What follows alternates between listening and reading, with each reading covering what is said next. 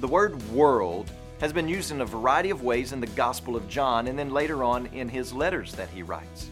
So for instance, in the Gospel of John chapter 1 verse 10, it says that the world was made through the Word or Jesus.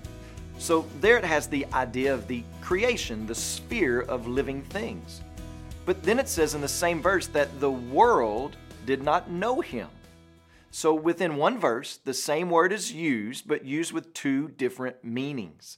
One meaning refers to the creation, and one meaning refers to mankind.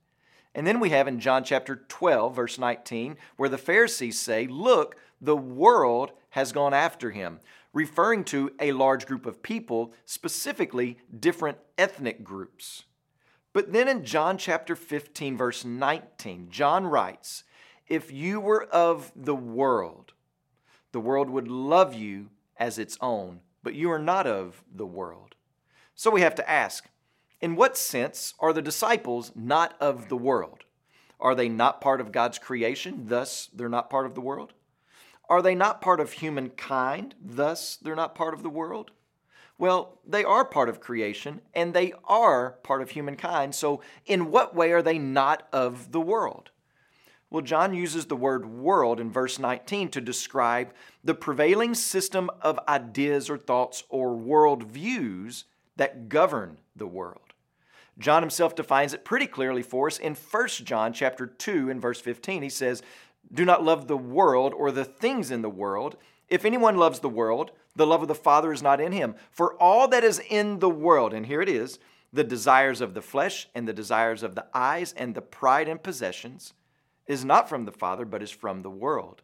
And the world is passing away, along with its desires, but whoever does the will of God abides forever." So this is what John is referring to when he says that the world will hate you.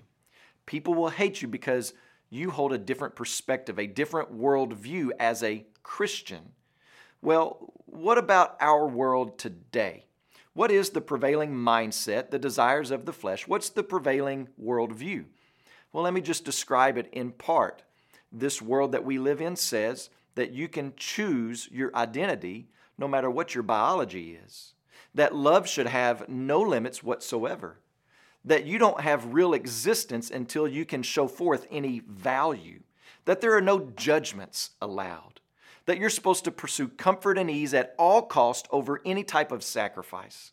That you are to be entertained instead of engaged in worship. That you are to be me-centered. That verses a gospel-light, rock-solid, God-glorifying truth.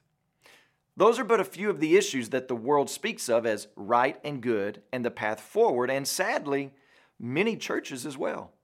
So when you live out a spirit-led, biblical worldview of God's authority in your life and in your home, and love is about self-control, and that a person has value because they have the image of God instead of what they may or may not be able to contribute to the world, and you are a voice of correcting lies and half-truths, and that you're running away from pragmatism for the sake of biblical consistency and worship that God desires instead of what man decides, well, then you better believe you will have enemies, and the world will defy and disdain you, and sometimes it'll be the people within the church.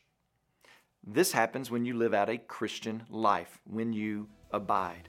But I want to encourage you to continue to abide in Christ day by day. Today, when you pray, please pray for Christian Martinez and his family, our missionaries in Romania.